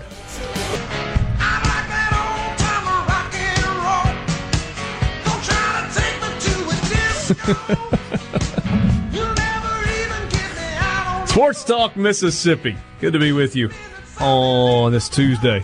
Coming up on the start of an SEC Tuesday night. First game up. Got a doubleheader tonight on the SEC Network. First game, Tennessee and Texas A&M in Knoxville, 5:30 Central. Mississippi State, Florida's at 6 on ESPN2. Georgia, Missouri on the SEC Network at 7:30, and on ESPNU at 8 o'clock. It is number 17 Auburn and Ole Miss. Auburn 17-2 on the year. Ole Miss sitting at 10-9. Got their first SEC win of the season on Saturday. Quick look at net rankings in terms of who from the SEC is in reasonably good shape for an NCAA tournament berth. Right now, you've got Joe Lunardi projecting 5 SEC teams in the NCAA tournament. Highest-ranked net team, Auburn at 20, so a big opportunity for Ole Miss tonight. Kentucky at 22, LSU 25, Arkansas 28, Florida 37. So with that being a road game for Mississippi State, quadrant 1 opportunity for the Bulldogs. Alabama at 41, Mississippi State sitting at 48. Not only would that be a quadrant 1 win, but I think you would see, and I don't know exactly how the equation works, but I think you'd see a pretty decent jump for Mississippi State, Haydad, if they were to pull that win off on the road. Yeah, probably could get to the low 40s, maybe even into the high 30s. I mean, they went from, 58 to 48 or something like that with losing to Oklahoma. So yeah. Tennessee at 55, Georgia 86, Missouri 87, South Carolina 89. South Carolina's been on a pretty steady climb over the last few weeks. Bottom line for South Carolina, they got 2 or 3 really good non-conference wins, but they got a couple of bad non-conference losses. Their loss to Stetson is just horrible. And then they had one other loss in non-conference play that was a team that was like in the mid-170s, 180s. But they've got a road win at Clemson. They've got a road win against Virginia. So maybe those kind of cancel things out, and the question is just going to be, can they win enough games in the league to potentially be an NCAA tournament team? Ole Miss at 107, Texas A&M at 149, Vanderbilt at 164. I will be back on the Vandy train on Saturday once again, as Florida will be in Nashville to take on the Vanderbilt Commodores. So those are current net rankings. Poll question today, Borky, is what? Just one so far, and a pretty lopsided one at that. Who is more likely to cover tonight, talking spreads? Florida minus the 6 against Mississippi State, or Ole Miss plus the 5 at home against Auburn? And the results are? 75% think that Florida is more likely to cover the 6 than Ole Miss the 5. Wait, I thought the question was State plus 6, Ole Miss plus 5. Not the way Borky phrased it. So what is the poll actually telling us? People don't have faith in Ole Miss to cover? But also don't have faith in Mississippi State to win on the road? Yeah, it's a double-edged sword. Not a lot of confident basketball fans around here. So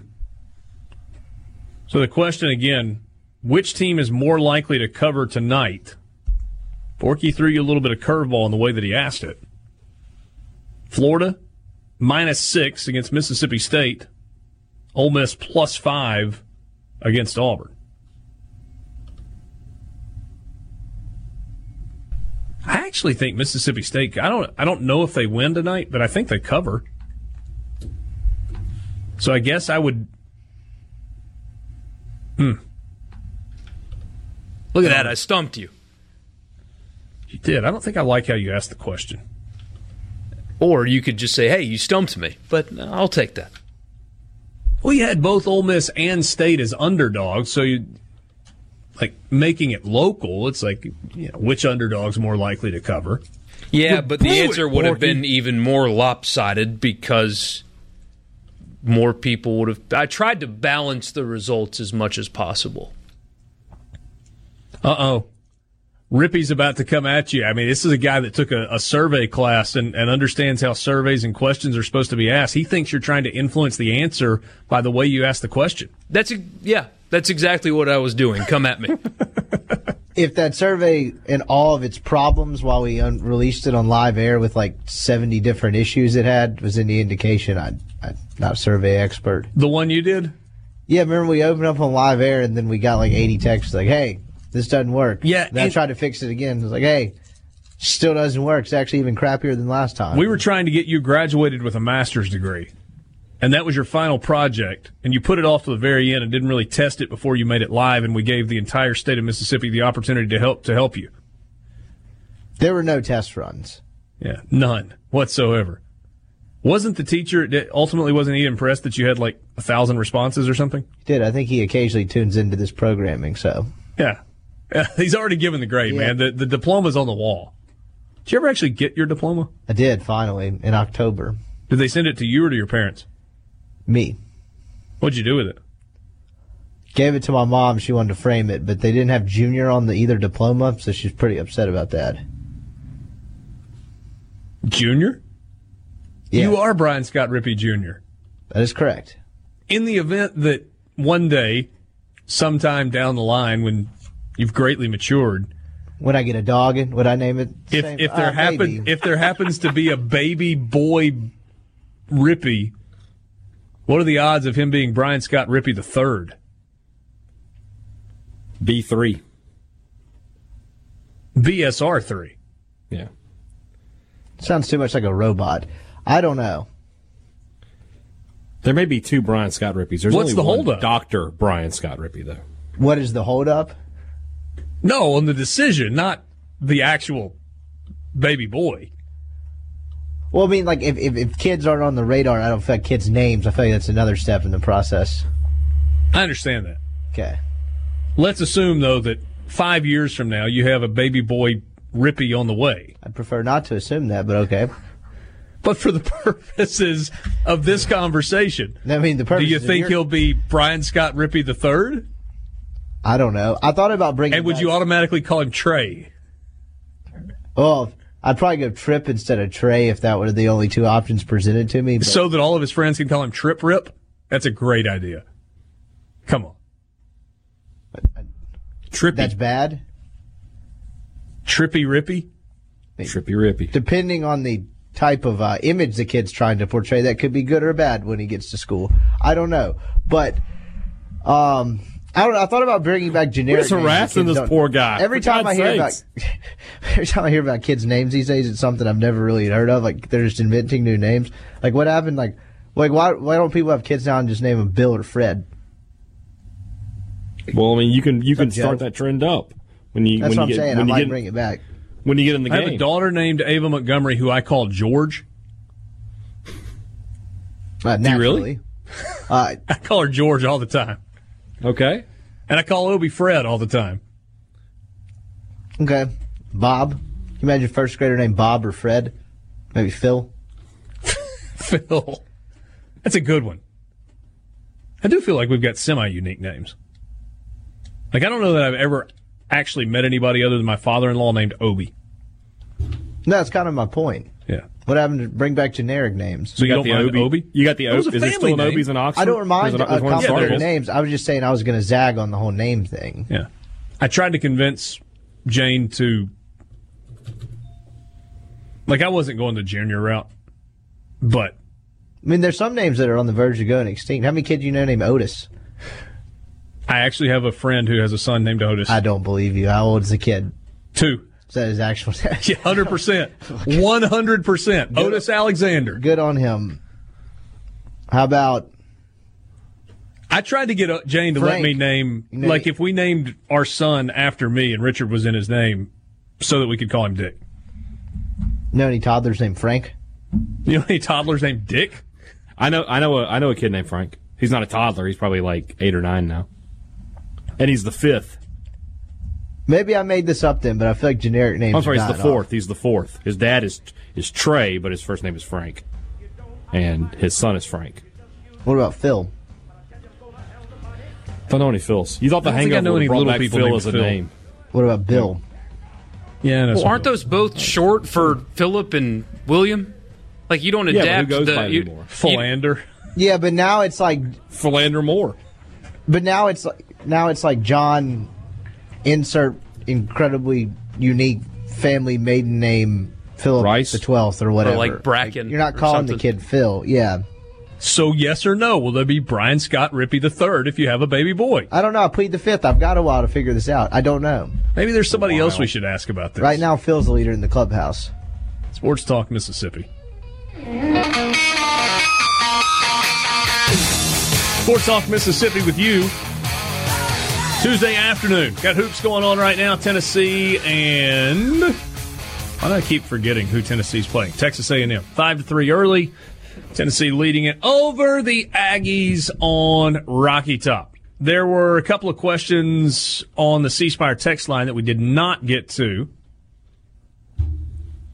Jason says that he thinks if he ever has another child, he's going to go with one of those long African names that has no vowels, just to mess with teachers. Okay. Brian suggests that he thinks Rippy's wife will have some say in his son's name. Lighten up on poor Ripster. You got a wife? No, I do not. It's kind of why I Congrats, don't have man. my kids' names lined up. Any prospects? Yep. Hey, when Good to you know. get married, Richard won't show up to your wedding, so... I'm coming to that one, though. Because I'll actually get invited. You would have a better chance of me showing up if I was invited. See about the invitations when we... I expect to be Cross in the that wedding. bridge. What are you talking about? I should be a groomsman at this point. Rippy and I are tight. Hey, I'll be the adult ring bearer. Make him the maid of honor. My wife's uncle I'll called go her to a and her bachelorette party to sister. Nashville, sure. Pop you up on a pedicab. Just make sure it's not on Let's draft do night, it. though. Let's go. Yeah. No, I want it to be draft night. What are you talking about? Those are the dumbest things ever. Have you ever seen those? Have you been to? I mean, you've been to Nashville, obviously, but Yes, have you I've seen those, The, yeah. the pedal taverns? Like the last Yes. thing I want to do when I'm drinking beer is to push a massive bicycle around downtown Nashville. I don't want to work and drink at the same time. Hey, guys, I know you're wanting to move back to baseball, but we got a quick question about Mississippi State. Why do the Bulldogs look in the transfer portal for players that can only play 1 year instead of going out and trying to heavily recruit top players that can play 3 or 4 years? Well, I mean, they do both. Yeah, it's not an either-or thing. Yeah. You don't really have that luxury, though, do you? Well, I mean, you go out and you recruit, and then you use the transfer portal to fill in where you missed on some guys. Or if you have, just a need. Yeah. Everybody's using the transfer portal. Yeah, I mean, there are transfers going to Look at the Three playoff. Baseball or football here? Look at the playoff, yeah. No, I think we were talking football. Yeah. So let's circle back to baseball for a few minutes anyway. We were kind of looking at some of the big picture stuff from D1 baseball in terms of the upcoming season, conference rankings, freshmen to watch, draft eligible players in terms of where they rank in the SEC, next year's draft eligible players. What about just some team previews? And we'll go through a bunch of these over the coming days, but let's start here in the state of Mississippi. And hey, Dad, I guess we could get you just to do the team preview. But when you look at Mississippi State and Ole Miss, we'll start with Mississippi State, who is ranked number 10 in the D1 baseball preseason poll. Yeah. 52-15 last year. Finished with an RPI of 4. All-time 38 regional. Projected lineup. Now, Rippy, you interned at D1 Baseball at one point, so how do they go about putting together these projected lineups? They get input from coaches and stuff across the country, different leagues. I imagine both from, they do travel a decent bit in the fall. They talk to a lot of coaches in the fall. Imagine some in the winter too. And then, I don't think they'd mind me sharing that. There is a survey that like teams are encouraged to fill out to kind of, again, familiarize them with the more minute parts of their team. Sure, but a lot of legwork. So this is not a batting order. This is just kind of by position for opening day. Hey, Dad, if you disagree with anything on here, let me know.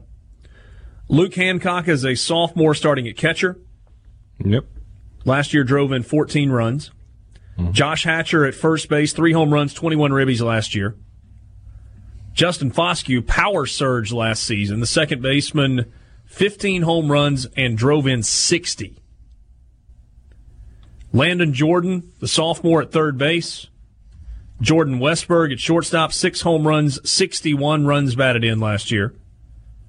They've got Brad Cumbust in left field, the two-sport guy. Yeah. At least for now.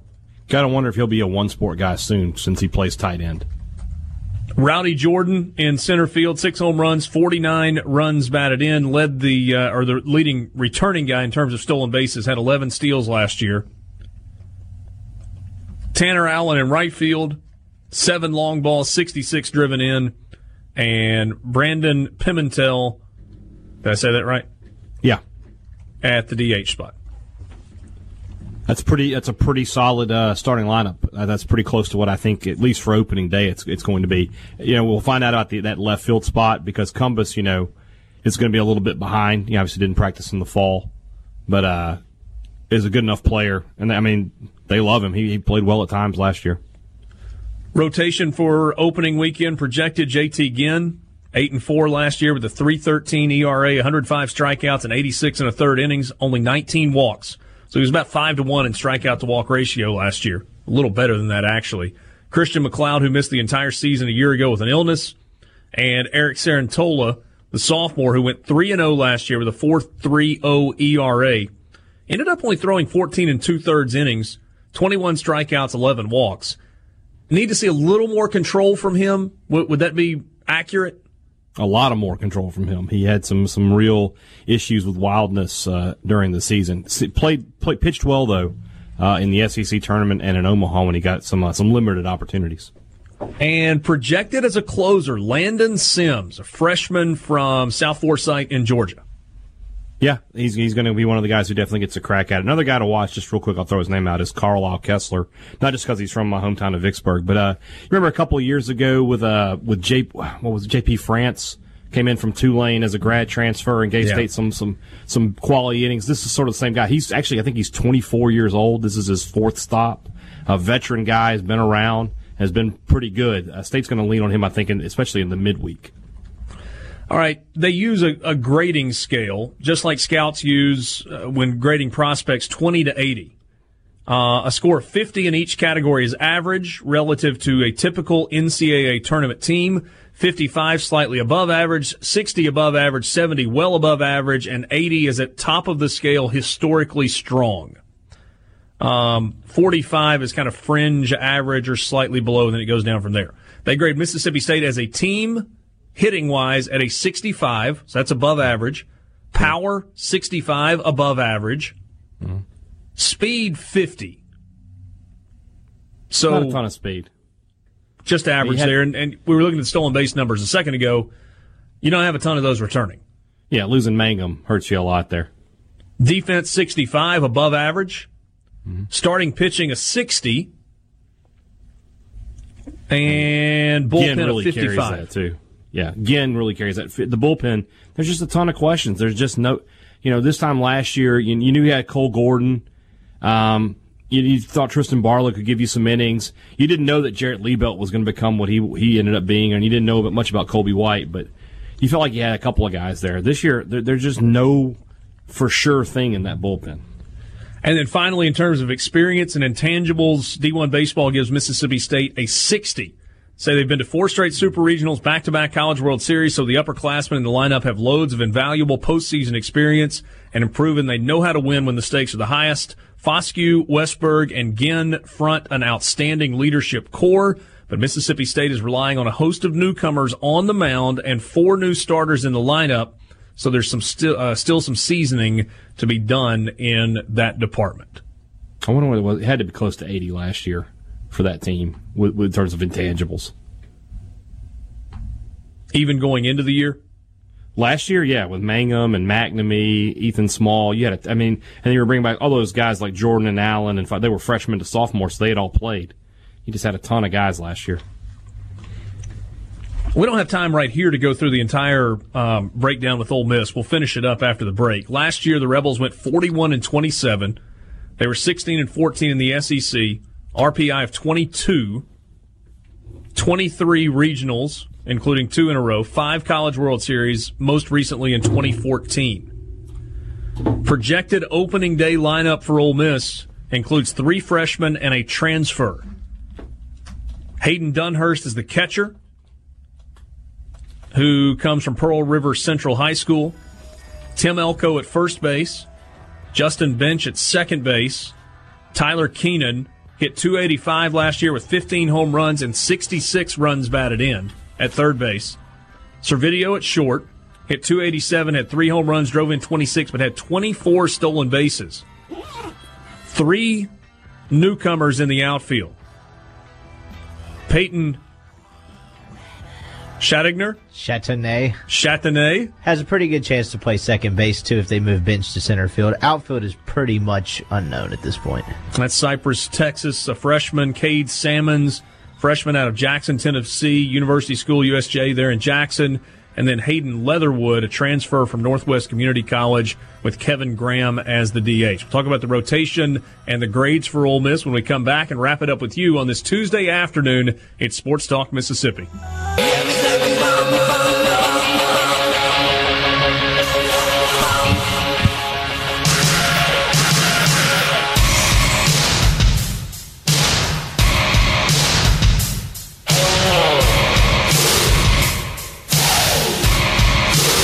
We're kind of running down of time in that last segment. Let's walk one more time through the projected opening day lineup for Ole Miss according to D1 Baseball. This is something that's done in conjunction with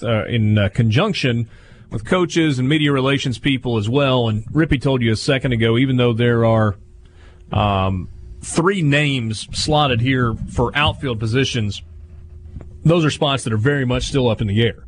Hayden Dunhurst, a freshman at catcher, very likely. Tim Elko at first base, the junior who had 2 home runs and 9 runs batted in. Hit .212 last year. Ole Miss has got to see a pretty big step forward from Tim Elko this year, don't they? Make or break. Give him 25 games and see what happens. Justin Bench at second base. That's probably up in the air as well. Tyler Keenan at third base. No doubt that's where you will see him. Anthony Servideo at shortstop.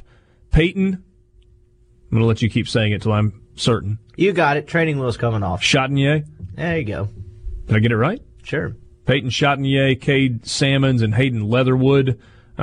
First 2 a freshman, Leatherwood a JUCO transfer from Northwest, and then Kevin Graham in the DH spot. Hit 10 home runs and drove in 34 last year. How confident do you feel in this starting rotation of Doug Nikhazy, Gunnar Hoagland, and Derek Diamond?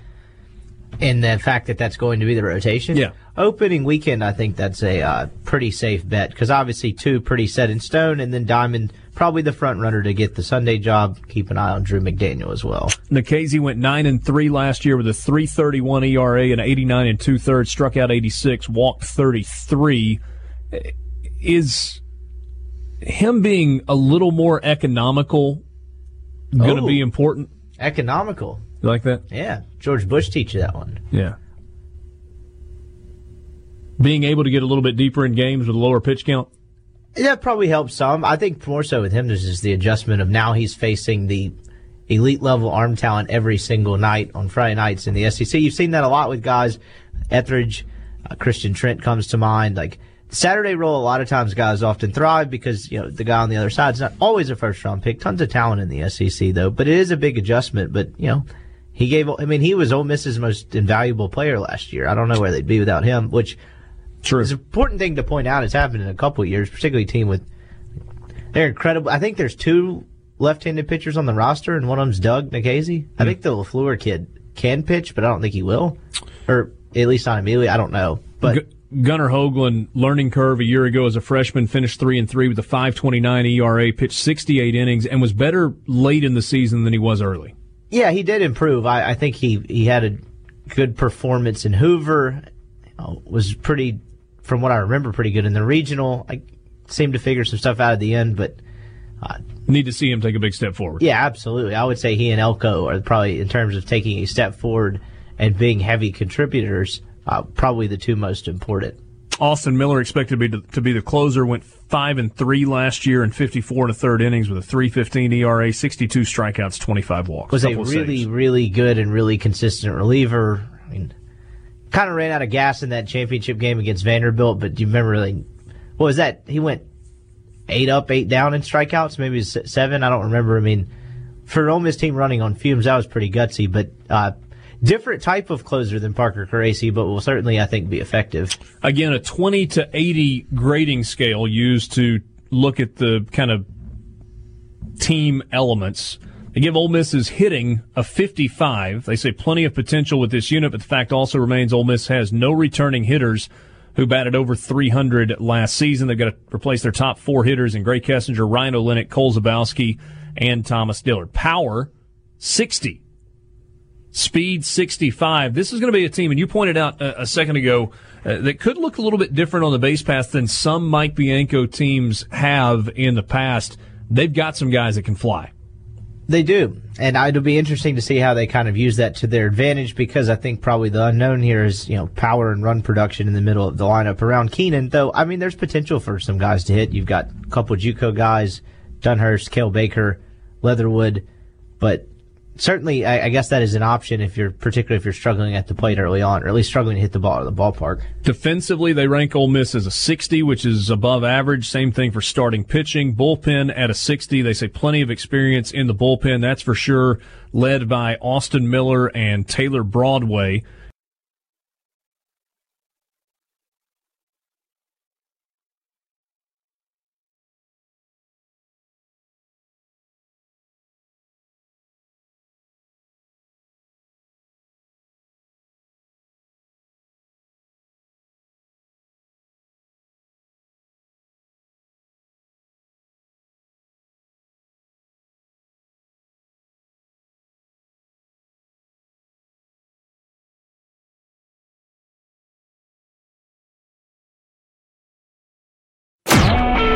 A SuperTalk Mississippi media production.